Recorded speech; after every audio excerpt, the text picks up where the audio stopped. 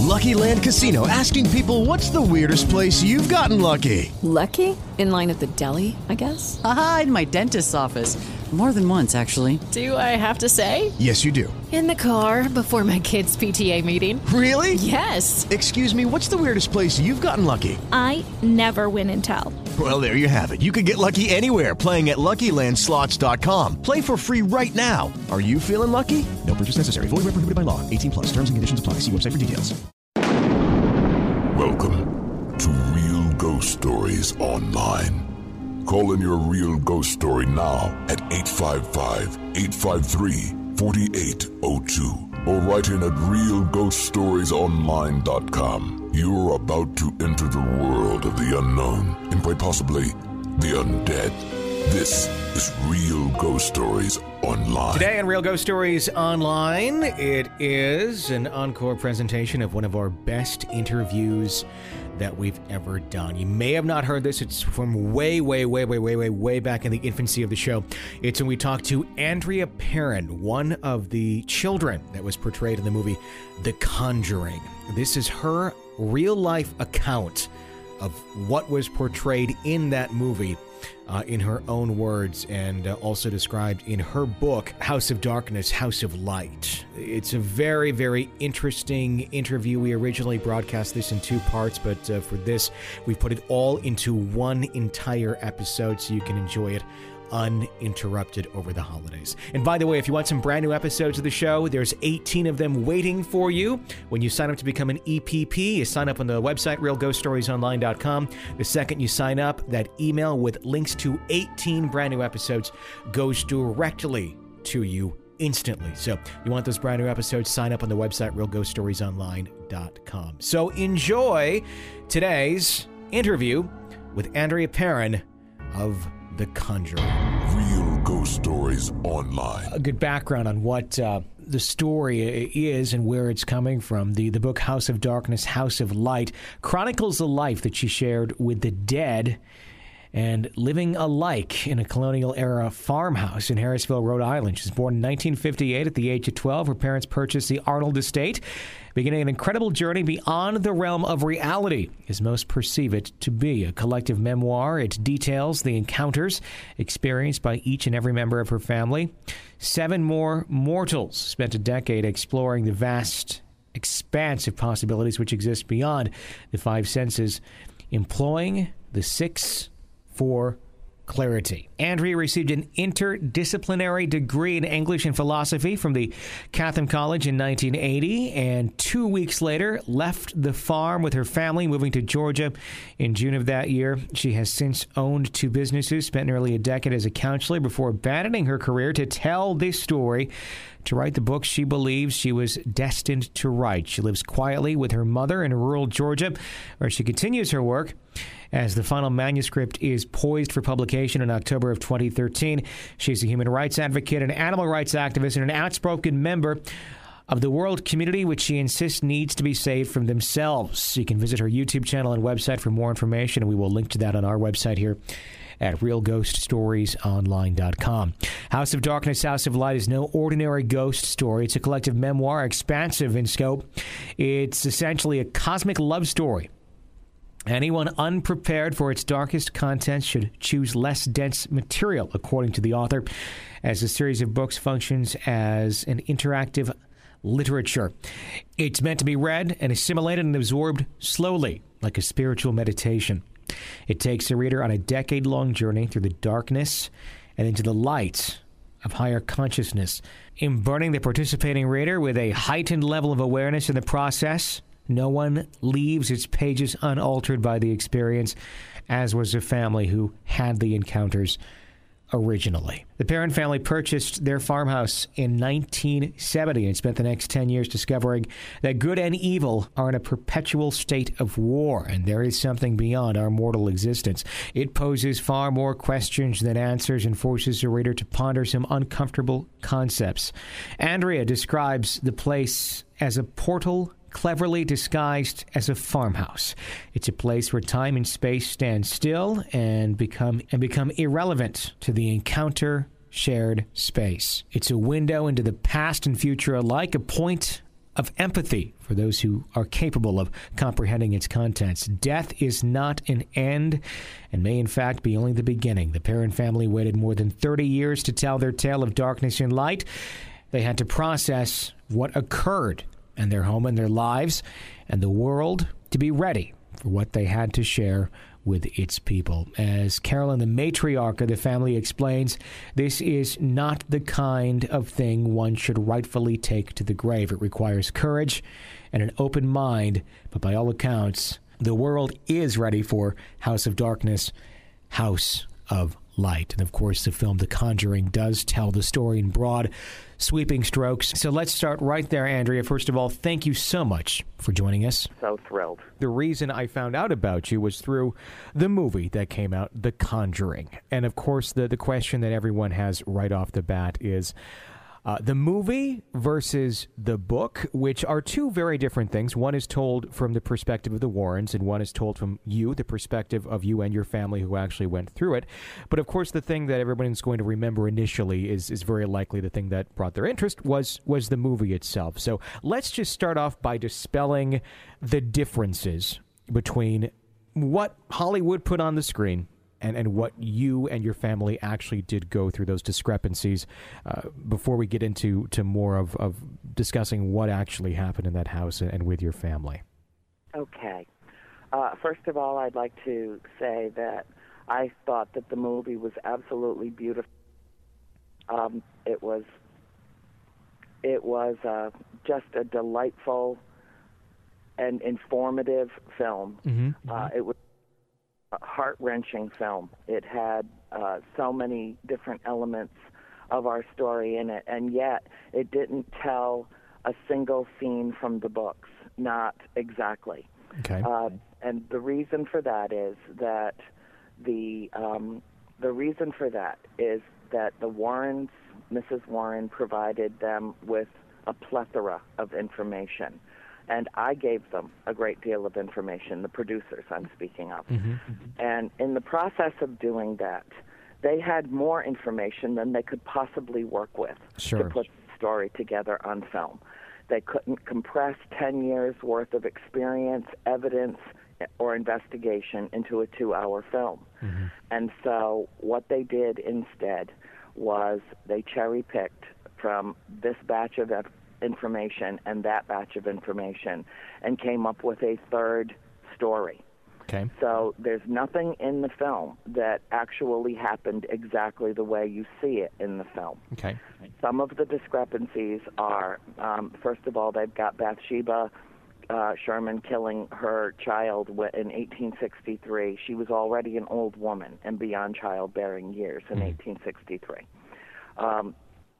There is no evidence anywhere that we could find ever that she was a practicing witch. Okay. And the thing that's most disturbing about that is the folks out there, what I call the lunatic fringe, who took this story so seriously because, of course, if it's in a movie, it must be real, and decided to go up to Harrisville, Rhode Island, and desecrate her tombstone. Wow. So, unfortunately, it's in pieces now. It stood since 1885 when she passed away, and now it will have to be restored or replaced because someone thought that it would be a good idea to bash it to pieces.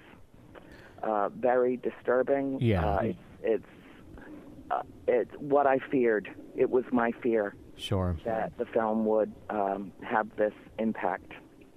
The witch story that the movie attached to it, does that originate with the movie putting that in there for the movie purposes, or was that an urban legend, for lack of a better term, surrounding Bathsheba before the movie came out? Well, I would say that it's more of a rural legend. Rural legend, okay, sure. And it was because in the early 1800s, when a baby died in Bathsheba's care, it was found to have a needle impaled in its skull when the body was examined, and the autopsy that took place said the baby died from convulsions. There's no proof that it was her own child, and there was an inquest held in Chepachet because At the time, Burrillville was not even an incorporated town. And so in the next town over or beneath it is Gloucester, Rhode Island, and the town seat is Chepachet, and that's where the inquest was held. There was no evidence to back up the suspicion that she might have claimed this child's life. And the judge dismissed it. But in the court of public opinion, she was tried and convicted and lived a miserable life with this hanging over her head her entire life. When she did marry, she was Bathsheba Thayer. And when she married Sherman, she had 4 children, and 3 of them died before the age of 4 years old. You know, this was a time when infant mortality was through the roof. Sure. And so only 1 of her children survived to adulthood. So, of course, judgment was probably placed upon her by all those surrounding as the other children she had passed, thinking, well, there's more to it than them just passing, although very likely it was just them passing because of the infant mortality rate. Well, part of the reason why I included all of this information to the best of my ability in 3 volumes was as a cautionary tale that, be careful what you say about other people. Be careful what you say. Words can be weapons, and they were used on her in life and afterlife. So the reason that I wrote the book was to dispel what I could of rumors that still swirl about this woman, hundreds of years later. And it's not fair to, would any of us want that? No, would any of us want that kind of blight on us? But she really struggled in life. And according to the one man that we met when we moved to the farm, who was an abutting landowner, he knew her when he was a boy.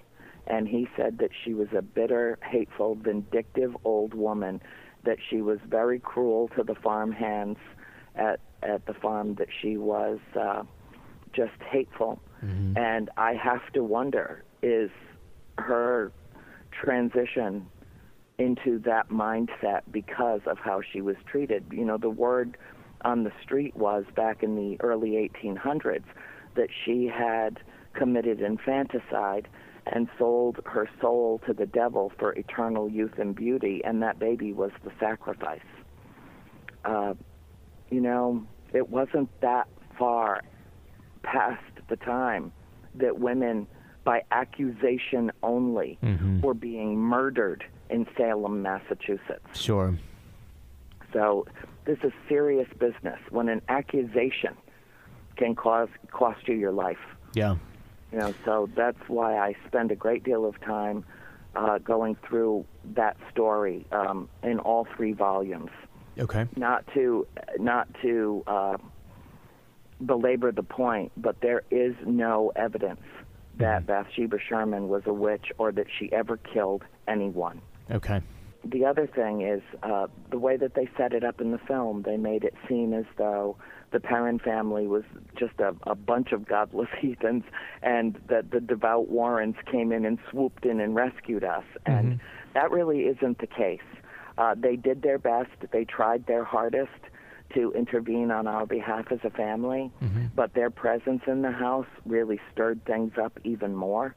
And the fact of the matter is that we were all born and raised Catholic, and all of us were baptized into the church, and we went to church regularly as a family, and the Catholic Church turned its back on us. It wasn't the other way around. So that's a point that really needs to be clarified. The most important that I can say on behalf of my family is that my mother would never, ever have done anything to hurt any of her children, ever. And the implication in the film is that she was possessed by this demon spirit who was convincing her to start killing off her own children. That couldn't have been further from the truth. Not possible. What was your mother's opinion of that portrayal in the movie? My mother hasn't seen this film yet, she hasn't? And I Okay. don't know if she ever will.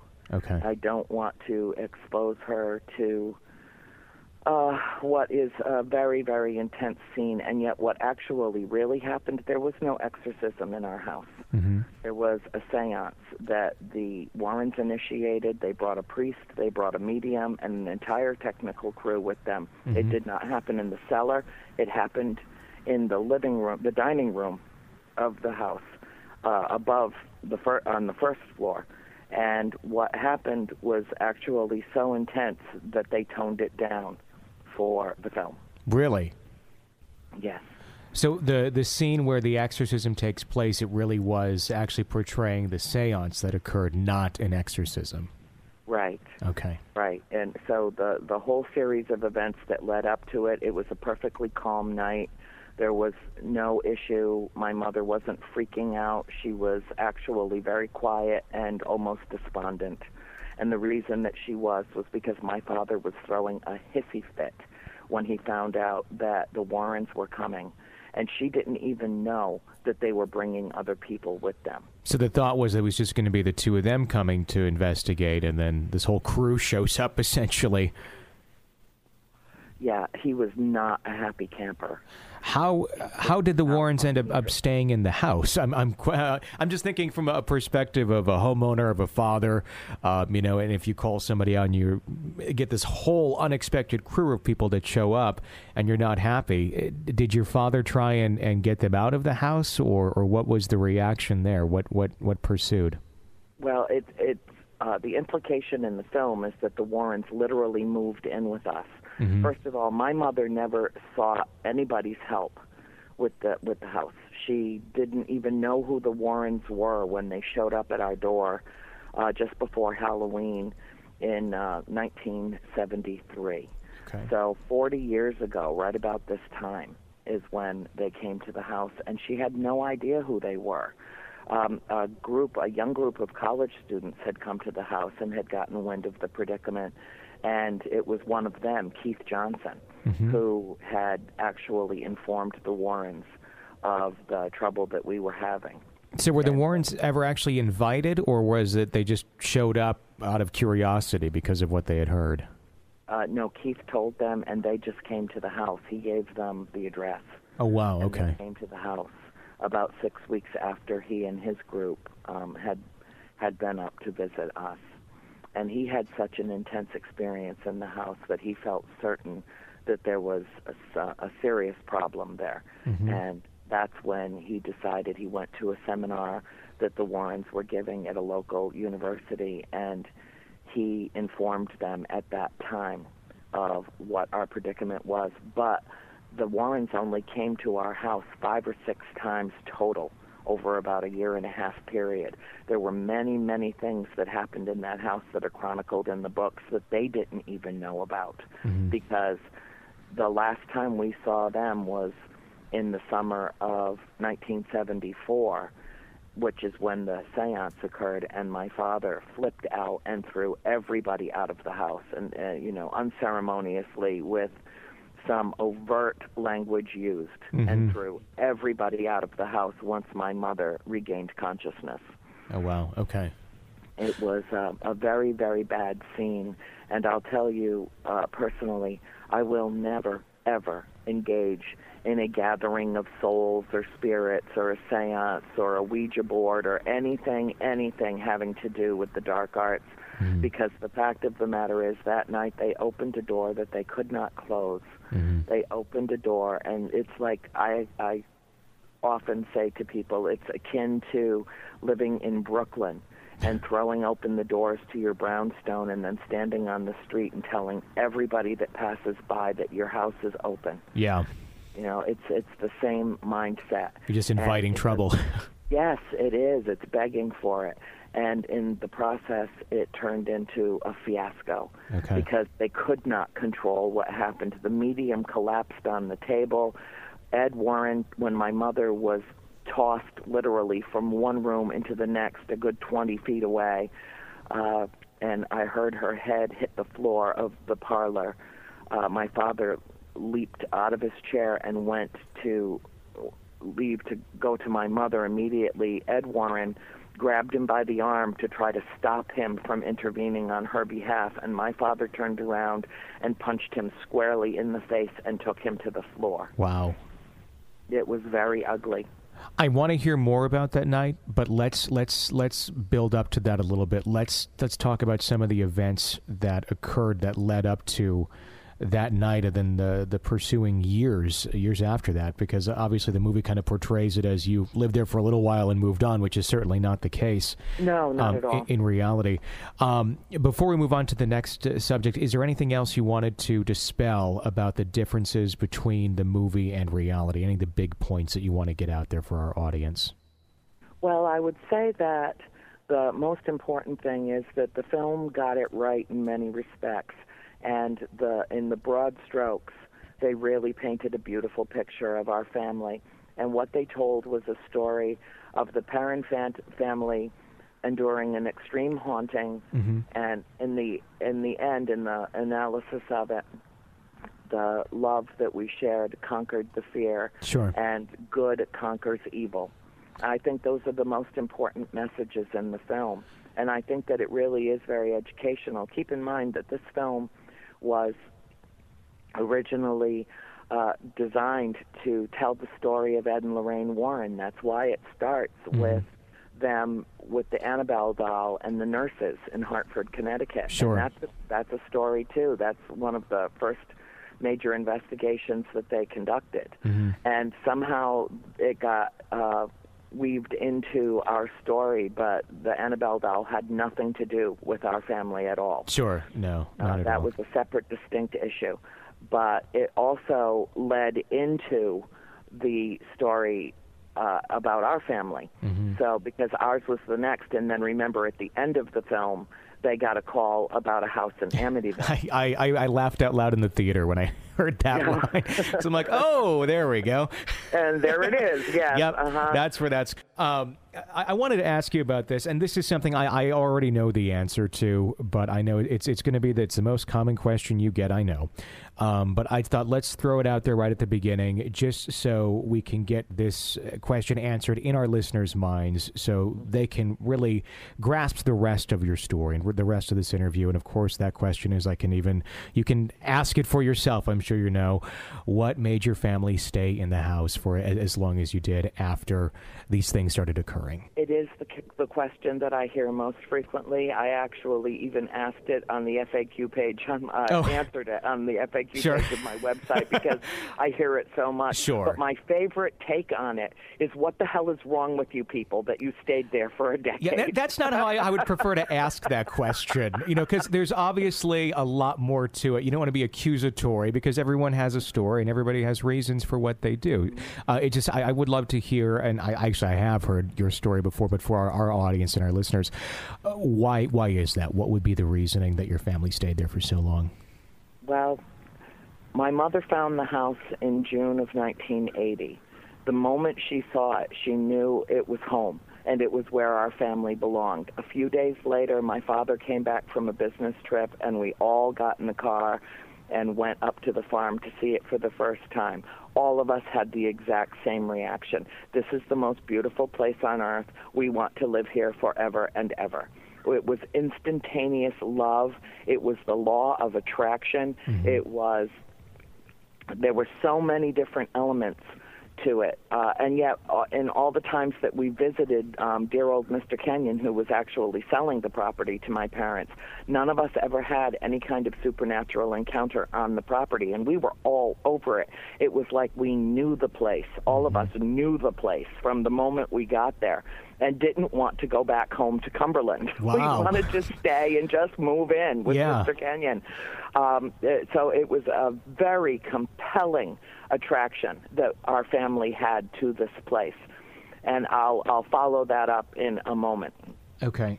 However, when it took about 5 months to negotiate the sale, the surveys, the inspections, the everything, the pulling the money together, it was a huge, huge investment compared to our little Cape Cod in Cumberland.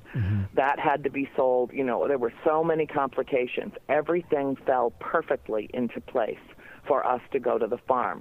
And they closed on it at the beginning of December of 1970. We didn't move in until after Christmas. And that was when we had our first experience. The day that we were moving in, 4 of the 5 of us children had our first supernatural experience in the house. But all of us just passed it off as we must have been seeing things, or, whatever that was. Okay, it was chaos. We were moving into a new house in the middle of a snowstorm. There were people everywhere. Sure. It was chaos. What was that first experience that you had in that house? The first experience was seeing a full-body apparition in the dining room who was fixated and watching Mr. Kenyon pack the last of his belongings from the china cabinet that was in that room. And I saw him as a full, complete body, solid body. I walked past him and said good morning, and he ignored me, and I kept walking. So you thought it was just like a friend of Yes. the previous owner hanging out. Yes, I did. And then Christine saw him, and then Cindy saw him, and then Nancy walked into the kitchen and leaned over to Cindy and said, that man in the front room with Mr. Kenyon, he just disappeared. And that was our first experience there. But, if you are old enough to remember how things were in this country at that time, it was at the height of the Vietnam War. This country was in political turmoil. It was an economic chaos, as bad as anything that we were experiencing moving into the house. It was that kind of frenetic energy that existed in this country at that time. And unfortunately, the rate of inflation was spiking. The home values were dropping by the month. People were losing their shirts, losing their businesses. The oil cartel was established in the Middle East. The price of oil was hiked up through the roof, and President Nixon declared an embargo on travel. You could only travel for business on airplanes. There were gas lines. It was a terrible time in this country's history. And my family had invested every conceivable dime they had access to into this property. Now, if we had put it on the market 2 months later after moving in, the logical question would be, why are you selling this house as fast as you bought this house? What's wrong with the place? My mother called our attorney, Sam Olofsson, who is a close family friend of ours, and after the first major incident occurred in her bedroom, Sam, I've made a terrible, terrible mistake. I need to get out of this. But there was nothing that he could do. There were no disclosure laws on the books at that time. And even though there had been 2 people who had brought cases about haunted houses in front of the court, the Superior Court in Rhode Island, both of them were laughed out of court. The judge basically saying, I'm not going to rule on something that I can't prove and I can't see. So there was no escape for us. We were in, and we were in deep. Yeah. I mean, as a parent, you're almost you're thinking, well, here's the option: we deal with what's going on in this house. It's shelter, it's warmth, or we can be homeless, and that just kind of sounds like the situation your parents were in, and they were trying to do what was best for the family. Been. Sure, they would have lost everything. Yeah. So, and aside from that, what convolutes it even more is that my father didn't believe what he was being reported to him. He was on the road. He had his own jewelry business. It was a trunk business, and he had clients from Ohio to upper New York State, all the way to Florida, the whole eastern third of the United States. He had clients everywhere. So he would come home, he'd go into Providence, do business with all of his jewelry guys, load the car up to the max, and hit the road again. And that's how he was keeping that roof over our heads. Meanwhile, my mother and the 5 girls are home having one experience after another, and when Dad comes home exhausted from the last road trip, the last thing that he wants to hear is we have ghosts. I got beaten up in the warm room. A scythe came down in the barn and tried to slice my neck. It ruined your jacket. On and on and on. I hear voices in my room telling me there are 7 dead soldiers buried in the wall. Can you imagine his reaction to all of that? Yeah. Not only was he not there to, protect and defend us against all enemies, foreign and domestic, there were no keys to that house. Wow. That house was left wide open all the time. There were no locks on the doors. Wow. None of the keys that were turned over at the closing worked on any of the doors. So he had that weighing on his mind. Then he comes home, and his wife is reporting her incidents, and his children are reporting their incidents. And what does he feel but helpless and completely out of control? And his reaction to that, to dismiss it, or if it got brought up too much, to get angry about it, which shut everyone down. Mm-hmm. What was the point at which your father finally did accept that there was something going on in that house?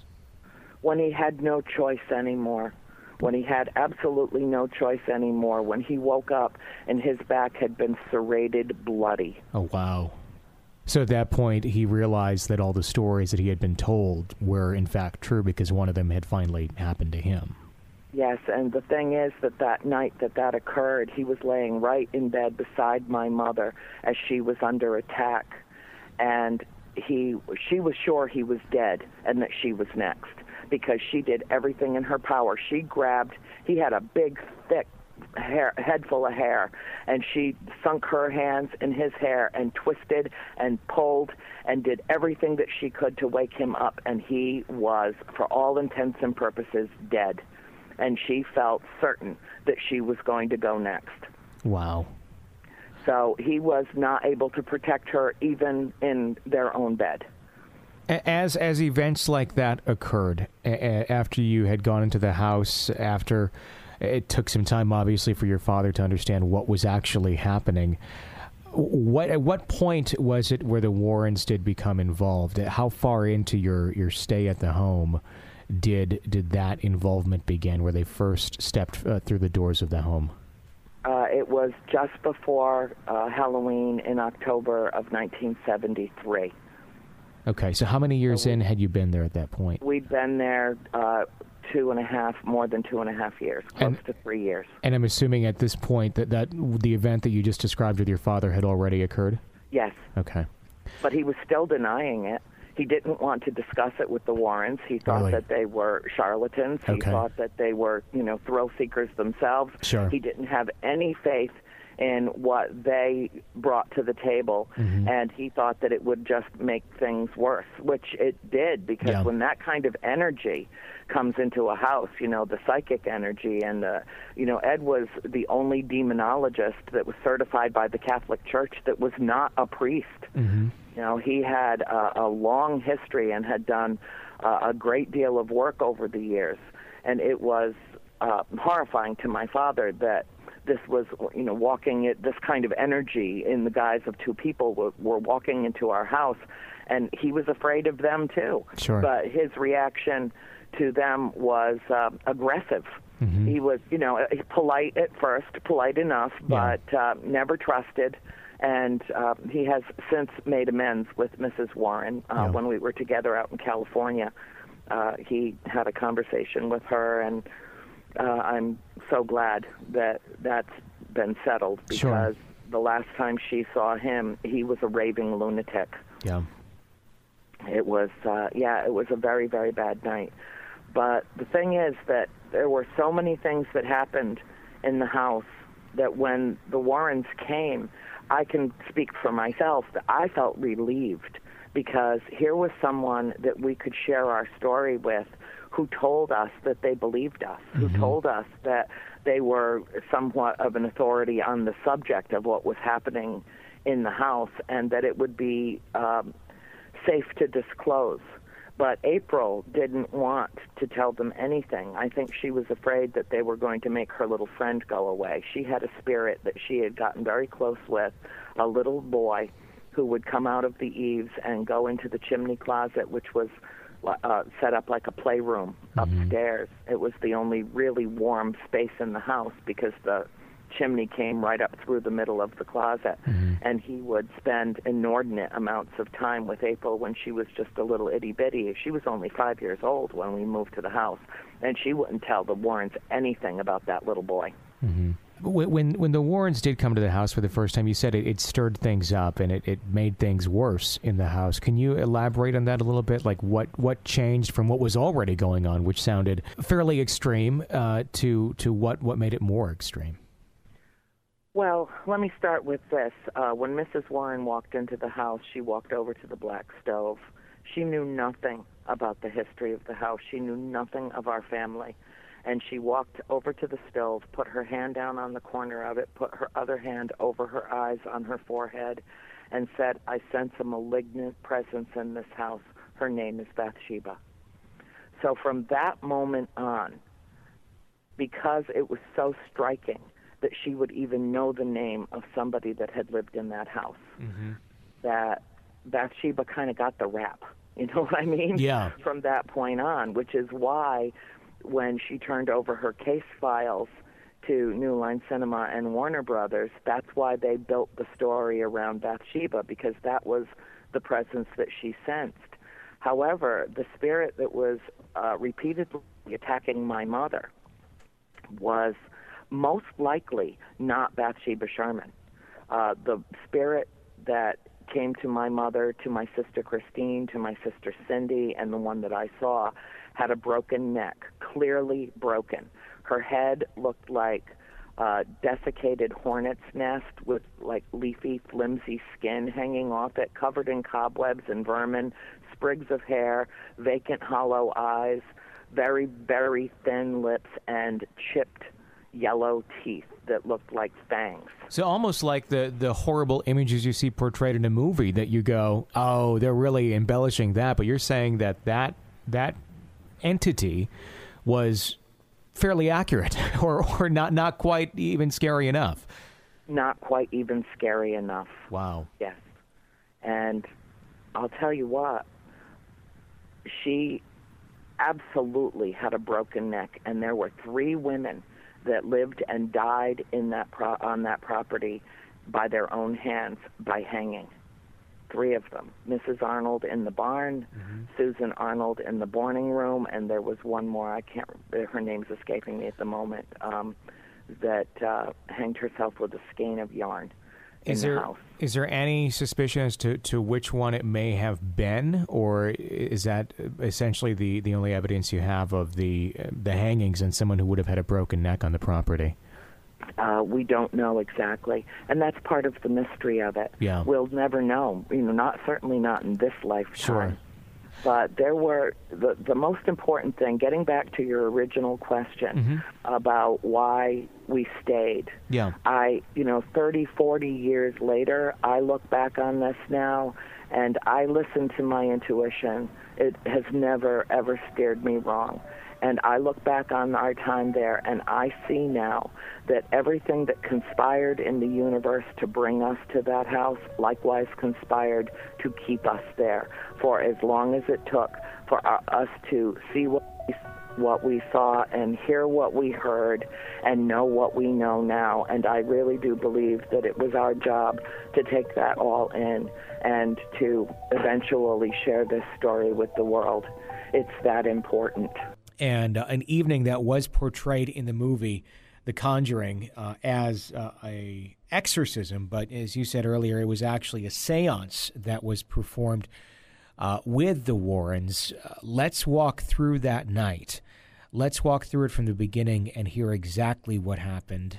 Because from what I've heard from you and from what I've read in several places, reality is sometimes scarier than what was even portrayed in the movie itself. Well, when the Warrens called and asked my mother if they could come that night, it was a Friday night. My father was due home any time. My mother was preparing dinner when they called. It was, I could tell, she almost got kind of a gray look on her face because she just didn't want to deal with it. It was so difficult for her. And my mother had been undergoing a transition of sorts herself.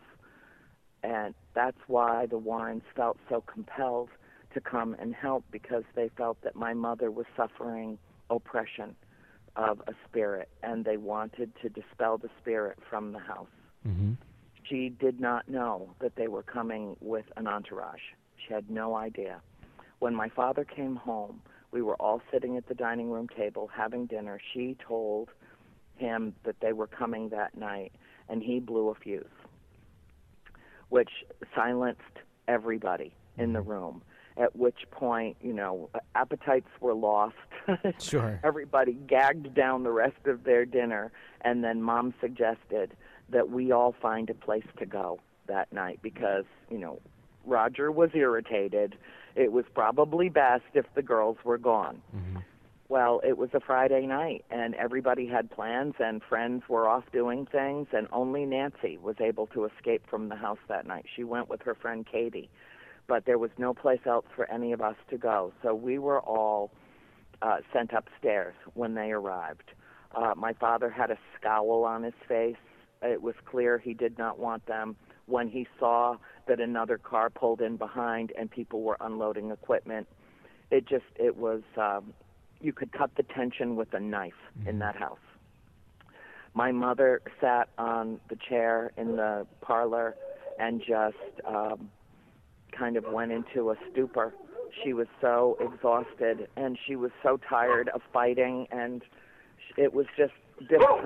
I'm so sorry. That's okay. There's a hawk in the yard, and the dog has to do her job, and her lunch. job is to chase the hawk away. That's okay. Okay, I will go into the back part of the house where Okay. it's quiet. I'm so sorry. You'll have to edit this out. Sure. So sorry. It's okay. Anyway, she was very demure, and my father was the one that was truly agitated about this, what he considered a gross imposition on the family.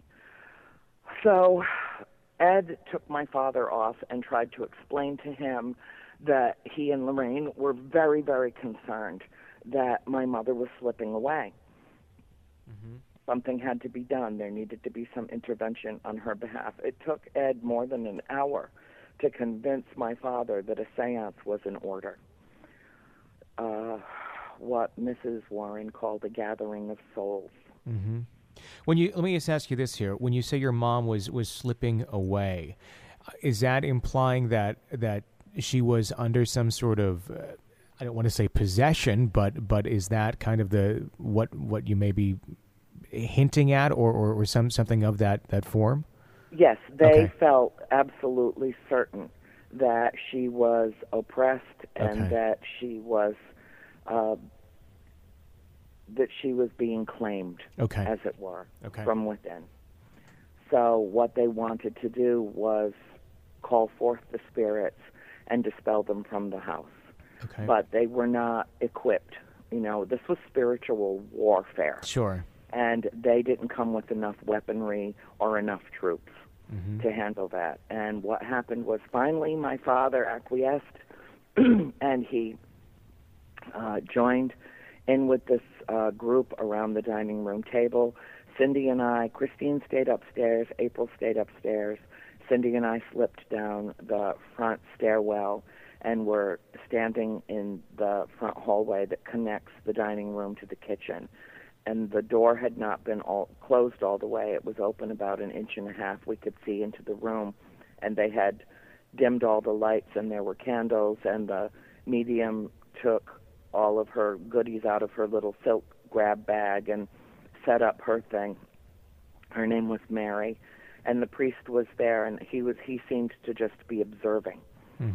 And when this happened, as soon as Lorraine started beckoning the spirits, the medium took over from that point and said that the gathering had commenced, and then all hell broke loose. It was that fast. Wow. When you say all hell broke loose, can you describe what happened?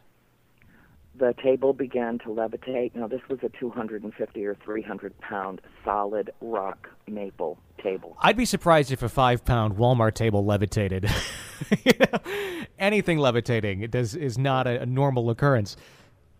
to say that there was a force to be reckoned with Yeah. is the understatement of the new millennium. Yeah. It began to lift the table. My father jerked away from the table. Ed pulled him back. And then my mother, who was sitting in a captain's chair, there were 2 captain's chairs at the table. They were at least 40 or 50 pounds apiece. Mm-hmm. They had the big arms and, for the heads of the dining room table. And she was sitting there, and her body started to curl in a way that is not humanly possible. She pulled her legs up. Her legs were pulled up to her knees touching her chin. She began to warp and cry out in pain. Anybody that had witnessed this would assume that the next thing they would hear are bones breaking. Yeah. She started to speak in a language that does not exist on this planet. She spoke in a voice that was not her own. It was dark. It was ominous. She growled like an animal. She cried in agony for about 30 seconds to a minute that seemed like eternity. We watched her body transform, and then it began to lift. The chair began to lift, and then in a split second, she was thrown from the dining room into the parlor, the whole chair with her in it, as though she had literally been tied into the chair, and it went with her. And when it hit the floor of the parlor, her head hit the floor of the parlor as well. And I thought I'd watched my mother die, that her skull had been fractured and that she was dead, at which point my father jumped up, went to rush to her. Ed grabbed his arm to keep him from going to her. Lorraine was already on her way. The medium had collapsed on the table. She wasn't showing any signs of life at all. She was just laying there. And when Ed tried to stop my father turned around and cold-cocked him. Just took him right to the floor, busted his face. I cleaned up the blood later, so I know it was a hell of a hit. Yeah. And he rushed to my mother, started taking her vital signs, making sure that she was, at that point, Cindy and I were both quaking, literally quaking in fear. And I grabbed her by the hand. April opened the door to the bedroom. I turned around, and I didn't yell at her because I didn't want to give my location away, but was very mean to my little sister and told her to close that door. And, of course, by the time I grabbed Cindy's hand and we went up those stairs, poor little April's upstairs crying, and I had to, make amends with her because I was never mean to any of my sisters. But I did not want April exposed to what was happening down there. So, meanwhile, I went through the upstairs, up that stairwell, through the house, across the top floor, through all 3 bedrooms. And Cindy followed me, and I tried to convince her not to come. I said, I'm just going to go check on Mom, but she said, no, I'm going. And so we came down the other stairwell that opens up from my bedroom into the parlor, where we could see what was going on in the parlor because, of course, everybody had moved from the dining room into the parlor. At which point my father was absolutely frantic, out of his mind, trying to get my mother to come back. I mean, he was begging her to, show some signs of life. She was completely unconscious. Yeah. The next logical question is, why didn't someone call 911? Yeah. Well, 911 didn't even exist back then. There you go. And to call the police in on this or an ambulance in on this would have made everything even crazier. My father was monitoring her vital signs. He knew she was still alive, and so they were just trying to get her to come back. Meanwhile, all of the tech crew had gone downstairs prior to this event and hooked up. They had all state-of-the-art cameras and their tripods, these big, heavy cameras and all kinds of stuff and lighting and sound and everything, at which point Mrs. Warren, after this had occurred, And my father was telling all of them to get the hell out of his house. Mrs. Warren directed the tech crew to go back downstairs and to retrieve their camera equipment. When they got downstairs, it had been destroyed. No one was in the cellar during this incident. No one was downstairs. Oh, wow. And all of their equipment had been decimated as though it had been picked up and slammed against granite walls. It was in pieces all over the cellar. Wow. Those two men came up with tears pouring out of their eyes. All of their investment was gone. Mm-hmm. So they gathered up what they could and as quickly as they could because, of course, at that point, no one wanted to be in the cellar of that house. Yeah. And started removing their shambles of items out the kitchen door. They didn't even come back through the parlor. I never saw them come back through the parlor. All I know is that they gathered their equipment and they went outside and they stayed outside for the duration. The woman that was there who was taping the incident picked up the big reel-to-reel, packed it up, got it out of there. Meanwhile, Mary Pastorella, who was the medium at this episode, event, whatever, had apparently come back, and she was sitting at the dining room table and with her head just hanging, just sitting there. So she really couldn't participate in anything at that point. She was obviously completely drained. Whatever came into my mother that night, I don't know if she was possessed for a short amount of time or if this was just a vicious attack. Yeah. But I will tell you that whatever it was that entered that house that night subdued the spirits, scared them as badly as it scared the mortal souls Really? that witnessed this event. And it had every power that it possessed to have killed my mother that night. It opted not to. Rather, its choice was to make its presence known to everyone else that was there. When you say it scared the spirits, what do you mean by that? After this episode, Mm-hmm. the house was quiet for months Really? and months afterwards. Wow. Yes, What- I mean, absolutely subdued all activity in the house. What was the priest's reaction as this was going on? You said the medium had passed out. Was the priest doing anything? Did he attempt anything when this was all going on? He was shivering like a leaf in the Wow. autumn wind. Wow. His face was, all the blood just drained right out of his face. Sure. He was with this stark, stoic look in his wide eyes, just watching. What he had seen was obviously something that he had never seen before. Sure. And it scared the living daylights out of him. Was that the most extreme evening that you ever had spent in that home? Yes, and it was the only time that I was ever truly frightened Yeah. in that house. And it was because I thought that I'd lost my mother. Sure. Now, you guys stayed in the house for several years to come. Yes, another 6 years, yes. As those years went on after that night, what sort of activity did you encounter as those years went on? Multitudes.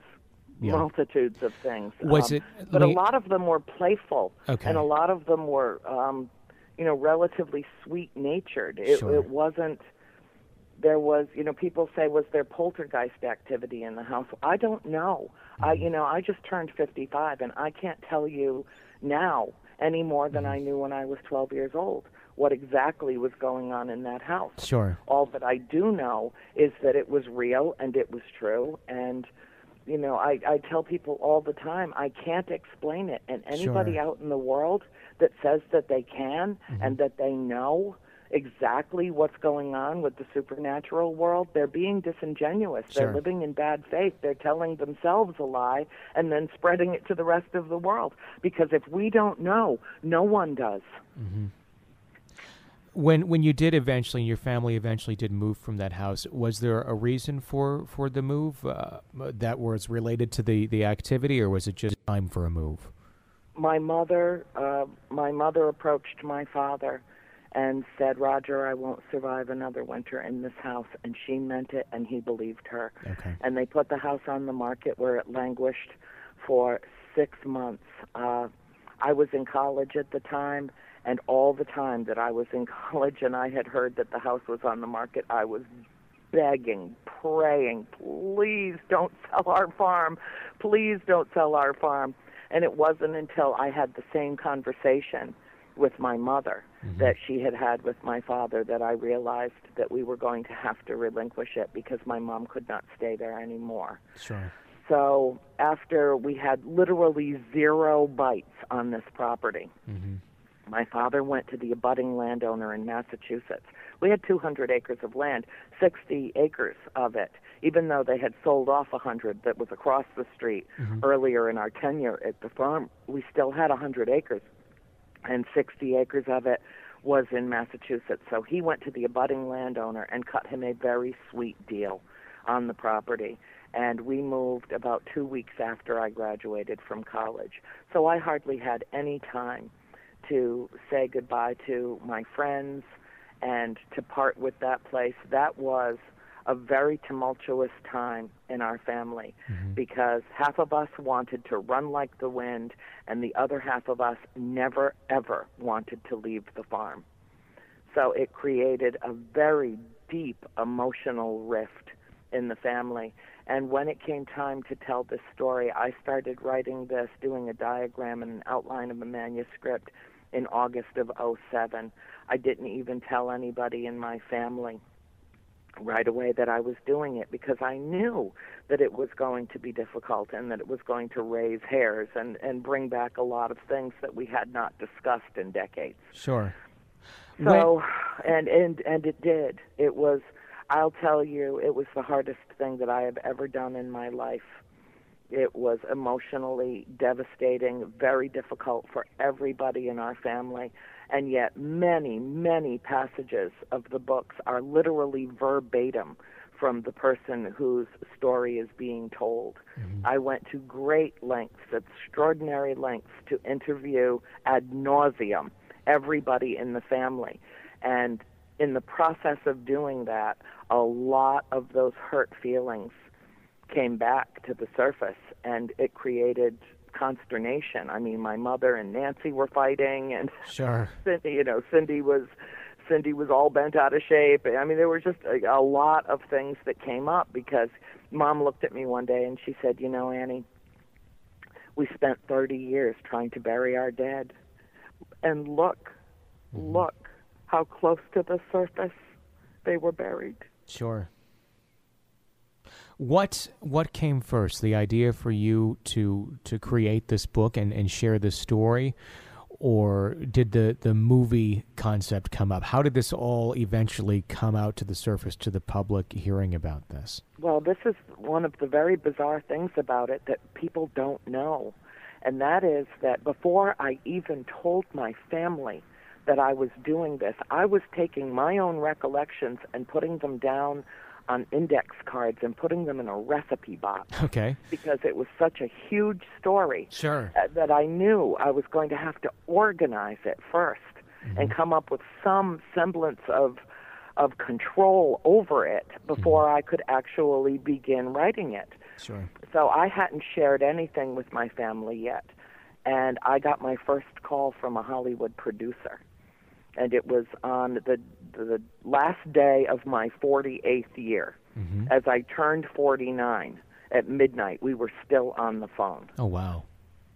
And he's the one, and he wasn't the only one. I had 2 separate, distinct individuals call me from Hollywood, and there was no way that they could have known that I had started writing this book. No, not at all. Was it the fact that did Lorraine Warren begin to discuss the idea of sharing this story with Hollywood, and that's how they were forwarded on to you then?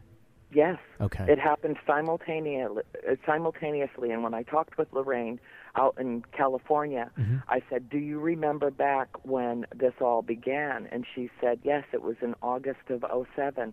And I said, Lorraine, it was like a bell went off in my head. It was like an old-fashioned alarm clock, the kind that's so loud that you couldn't possibly sleep through it. Sure. It was like that. My whole life, I had a wonderful life. I had a beautiful little cottage on Waterman Lake in Harmony, Rhode Island. I had a great job 2.7 miles away at Harmony Hill School. I loved it. I was a counselor there. I was with the Theater Company of Rhode Island. I had been for 20 years. I loved my theater company, and I loved everything about my life. And suddenly, inexplicably, I was dissatisfied with everything in my life, and I needed to tell this story, and I knew I was going to have to relocate to do it. I knew within a few months I was living in Georgia. I packed up everything I owned, put my critters in a U-Haul sitting right beside me, riding shotgun, and down we came. Because I could not, I was the only one living in Rhode Island. Everybody else was living in the South. And I knew that I had to be with my family to tell this story authentically, to have those midnight conversations over cocoa where, you know, in a game of Scrabble where something came to the surface. And I can't tell you how many times my mother would divulged something to me that I had quite literally never heard of before, things that she had kept to herself when we were children, because she didn't want to traumatize us any further. That was our biggest concern about the film. Well, my biggest concern was when they hired James Wan to be the director. I had not seen any of his former films, but I had heard plenty about them. And my reaction was, oh my God, they hired the king of slasher porn to make our family story. Yeah. And I could not have been more wrong. I could not have judged him more harshly than I did, prejudged him. Sure. Because when I met him and we spoke at length about what his vision for this project was, he couldn't have been more respectful, more sensitive, more mature, and more intellectually involved. He made a real emotional investment, as did everyone else that was involved with this project. They knew they weren't telling an ordinary ghost story. Sure. They were telling the truth, at least to the best of their ability that they were able. Sure, and it was best they could fit into a 2-hour time window on a movie. What has been the rest of? I mean, I know you said your mother has not seen the film. What about your sisters? Have they seen the film, and have they had a reaction to it? Yes, everybody in the family has seen the film. Some more than once. I've seen it 5 times. My father's seen it a few times. You know, because all of our friends were like, oh, let's go, it's still in the theaters, let's go see the movie. Sure. And you know what's fascinating to me is every time I see it, I walk out and I see full-grown, big, hulky guys with tear streaks down their face. Yeah. You know, it really does get to the heart of the matter. You know what I mean? Yeah. It really has an emotional impact on people who see this film. But my mother has yet to see it. If she requests to see it, then of course we'll get the DVD and pop it in and let her see it on the TV screen. But this was not something she needed to go into a movie theater to see, Sure. especially because she's frail, and you know, God forbid anybody were to recognize us. Sure. I wouldn't want that kind of an onslaught to occur around her. I can handle it, but she couldn't. Sure. So we're taking that slowly. I do feel absolutely certain, however, that in the future there will be a film rendition of House of Darkness, House of Light, the trilogy. I don't know how they could cram that into a 2-hour film either, but there is a great deal of interest around seeing the trilogy made into a film. So to my knowledge, it will be, when it comes to pass, the first time in history that 2 films have been made about the exact same story from opposite perspectives. You know, here's an interesting thought on that, just because it is such a long story. That almost sounds like it could be almost like a drama series. I mean, the amount of stories and amount of material that is there to base it on, that sounds like a perfect AMC type, type show where, you know, it's a multi-season, multi-year, drama. I could see something like that unfolding with that story. Well, I would really, really like to work with the folks at New Line Cinema and Warner Brothers, because I'll tell you, the big piece that I had to take around this entire project was signing my name to a contract to use our names and likenesses to tell this story. Sure. And I did it blind. I did not know who I was turning permission over to. Yeah. And since then, you know, as these years have passed, and I have gotten to know all these wonderful people. You know, you have an idea in your head about, you know, the Hollywoodites, you know, how they are. Sure. They're as down to earth and and just absolutely beautiful souls, wonderful, wonderful people. And I want to work with them because I know them now. They are a known quantity. They were strangers that became friends. Sure, no, that makes total sense, especially for something as sensitive as this. It is part of your life story, and you want it to be portrayed in as accurate a way as possible. One more... Go ahead. Okay, I'm sorry. Go ahead. I was going to say, one more question about once you did leave the home, and I know you had already gone off to college, and your parents decided, okay, it's time to leave the home. Did anything follow you? Was there any occurrences, anything that was comparable to what you experienced in that home happen to you after you left that house? Well, that's a big part of Volume 3. Okay. And I'll tell you, we all thought that when we left the farm, that would be it. Mm-hmm. But my mother said to me not long ago, she said, we were able to leave the farm, but the farm will never leave us. Yeah. And attachments were formed. We moved in as a normal family, and we left 10 years later as a paranormal family. All of us have had numerous incidents since leaving the farm. Mm-hmm. Attachments were formed, and I will tell you, without divulging too much, that years and years after the Warrens had left the farm and we had not heard from them again, they contacted my mother in Georgia when we moved to Georgia, which is where we went when we left the farm. We moved to the mountains of Cherokee County, north of Atlanta. And somehow she found where we went and called and suggested to my mother that time had passed, we had left the farm, and would she be interested in working with a ghostwriter, which I always find that so funny, to write a book about the experiences at the farm and possibly to make a film. Mm-hmm. And she offered my mother a boatload of money, life-changing money, to do this. And my mother's immediate response was, no, I don't want to revisit that. I want to leave it all behind. It's over. It's done. I don't want to go back and revisit any of this. Mm-hmm. And Lorraine said, just talk to Roger about this, Carolyn. This is a lot of money we're talking about. It's enough to change your whole family's future. Mm-hmm. And she said, well, I'll talk to him about it. I will. Well, he came home and fell asleep on the couch, and she went downstairs to throw in a load of laundry in the cellar of the new house that we were living in. And she was attacked down in the cellar of the house. 200-pound solid oak door that had been removed and placed very carefully out of the way so that antiques could be moved into the house. After we had moved in, that door had not been put back because my father wanted to use it elsewhere in the house. So he placed it very carefully against the back wall of the cellar at such an angle that it was literally impossible for that thing to move.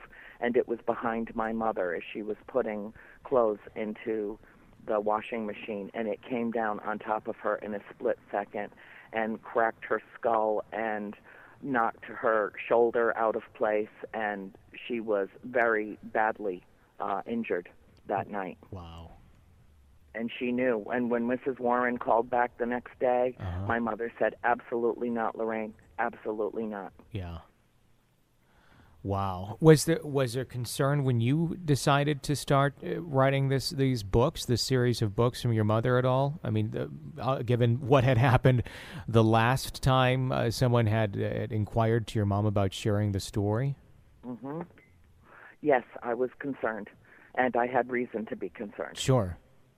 There was, I could write an entire book just about what happened while I was writing these books. Really? I can tell Wow. you that much. Wow.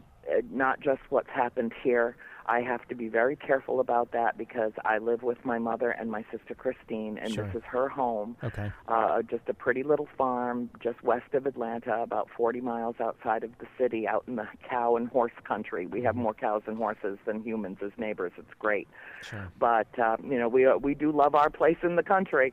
However, we had an incident. All 7 of us were invited out to the set in March of 2012 as they were filming in North Carolina, the house that you see in the film. Sure. and we were invited to the set. At the last minute, my mother backed out of the trip, and we were all very reluctant because I was coming in from a book signing in Michigan. My father and my sister Nancy would be coming up from Florida, and my mother was supposed to travel with the rest of the family from Atlanta to Wilmington, North Carolina, and she backed out at the last minute. And interestingly, Lily Taylor backed out at the last minute. So the two matriarchs of the Perrin family were not present on the set the day that the rest of us were there. And they were doing an interview with us late in the afternoon after lunch. It was probably around 2 or 3 o'clock in the afternoon. And my mother was home alone, and we never, ever, ever leave my mother home alone. So, of course, we'd made arrangements to have nieces come by and check on her, neighbors to check on her. And we were granting this interview, and we were about 3/4 of the way through it when a rogue wind, a supernatural wind, passed through the set, but only where we were. I looked immediately. I'm talking 60, 70-mile-an-hour wind, just an ominous wind that came over us. It blew the booms and the screens and the cameras, and the tech crew was grabbing their equipment as fast as they could to salvage what they could. It was just bizarre. Yeah. And I turned and I looked at my sister Christine, and I said, Bathsheba's curse, and she just nodded knowingly. Because we've always called anything that's bad that happens, my mom says, always make light of the darkness. Sure. And so whenever, somebody gets a hangnail, oh, Bathsheba's curse. Yeah. The axe handle fell off. Oh, Bathsheba's curse, Sure. And it's just kind of been a running joke in the family. Well, I was serious as a heart attack, and I looked at Christine, and I just said what I said, and she nodded. And we found out 2 hours later that exact same time, my mother had fallen in the house and broken her hip. Oh, my gosh. And the way that it happened was just bizarre. So when we got the message, we were in a remote location. Everybody had their cell phones turned off to do the interview. So when everything was over and all the cell phones went back on, a text message got through to us out there. There was hardly any signal. I don't even know how it got through. But the message came from my nephew that said, Grandma has fallen and broken her hip. She's in the hospital. Stephanie's with her. And, oh, my God, I mean, it was like I ran to Rob Cohen. I said, we need the van. We've got to go. My mother's been hurt. And they got us back to the hotel. In the meantime, as we got closer to the hotel and had more signal, we were able to be in touch with everybody in the family, and we found out that she was so badly hurt that they had postponed the surgery to stabilize her. Wow. They didn't even think she would survive the anesthesia. To tell you that it was upsetting... Yeah. Yeah. And, give me a second here. Sure. So the doctor told us not to drive all night because we'd all driven in from different places and told us not to drive all night to come back, that they weren't going to do the surgery until the following day.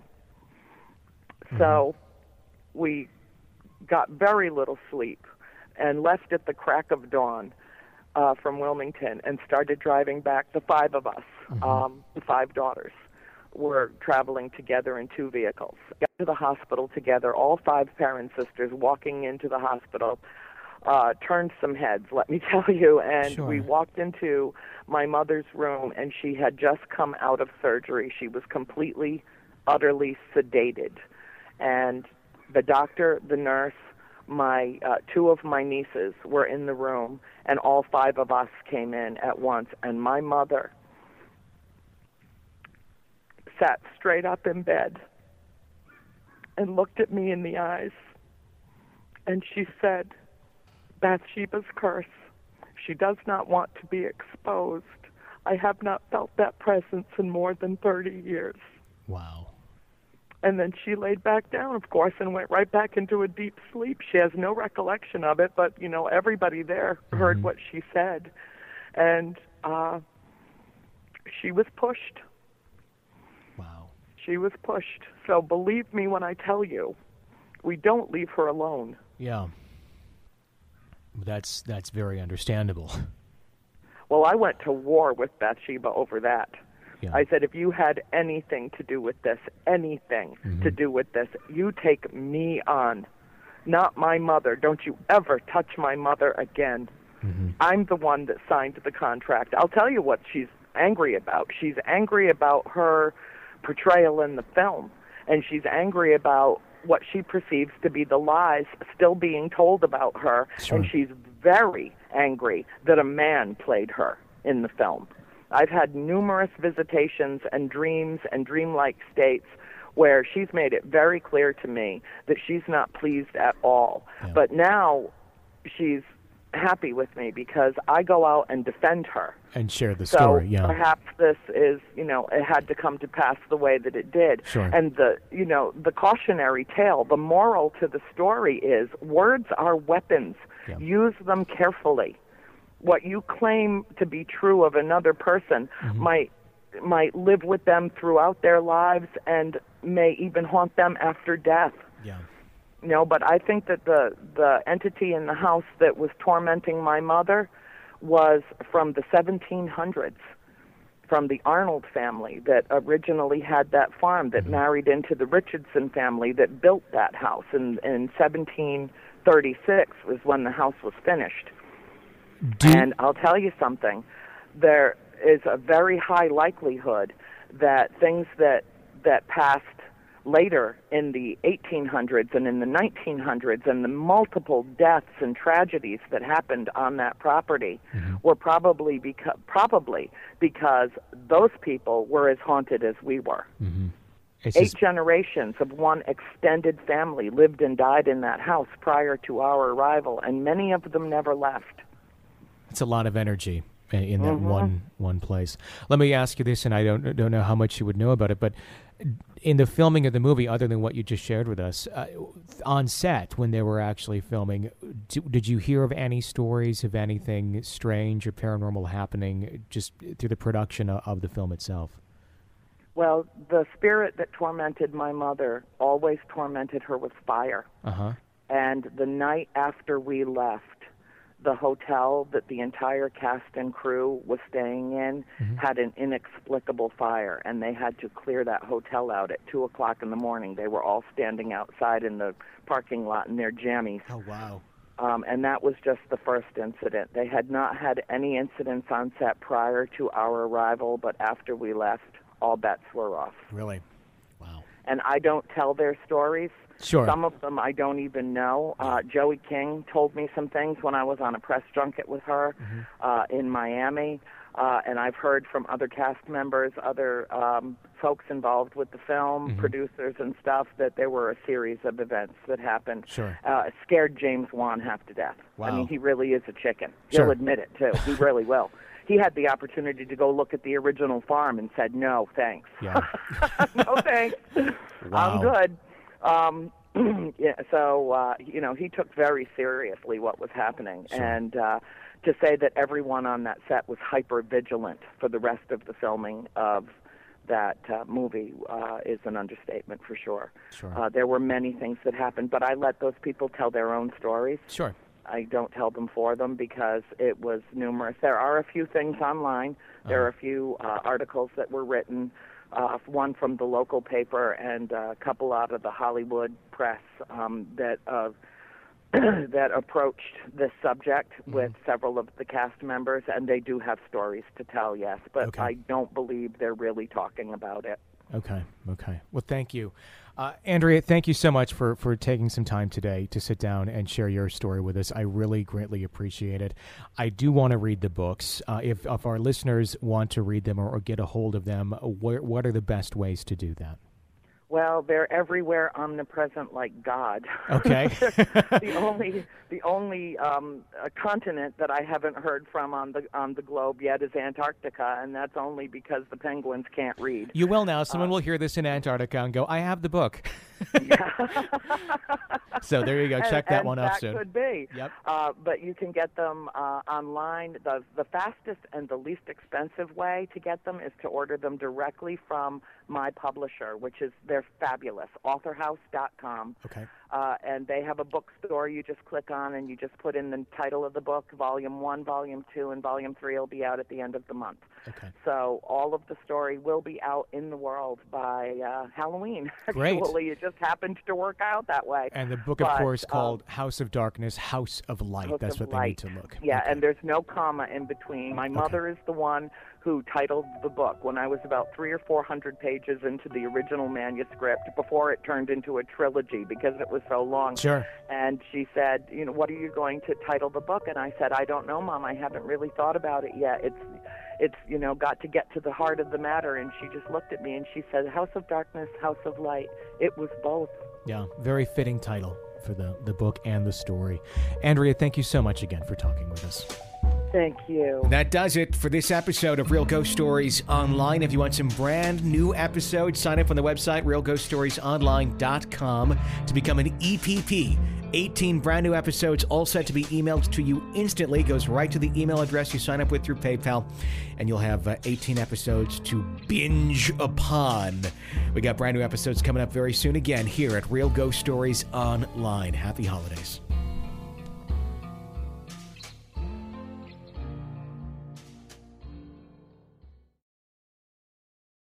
With Lucky Land Slots, you can get lucky just about anywhere. Dearly beloved, we are gathered here today to... Has anyone seen the bride and groom?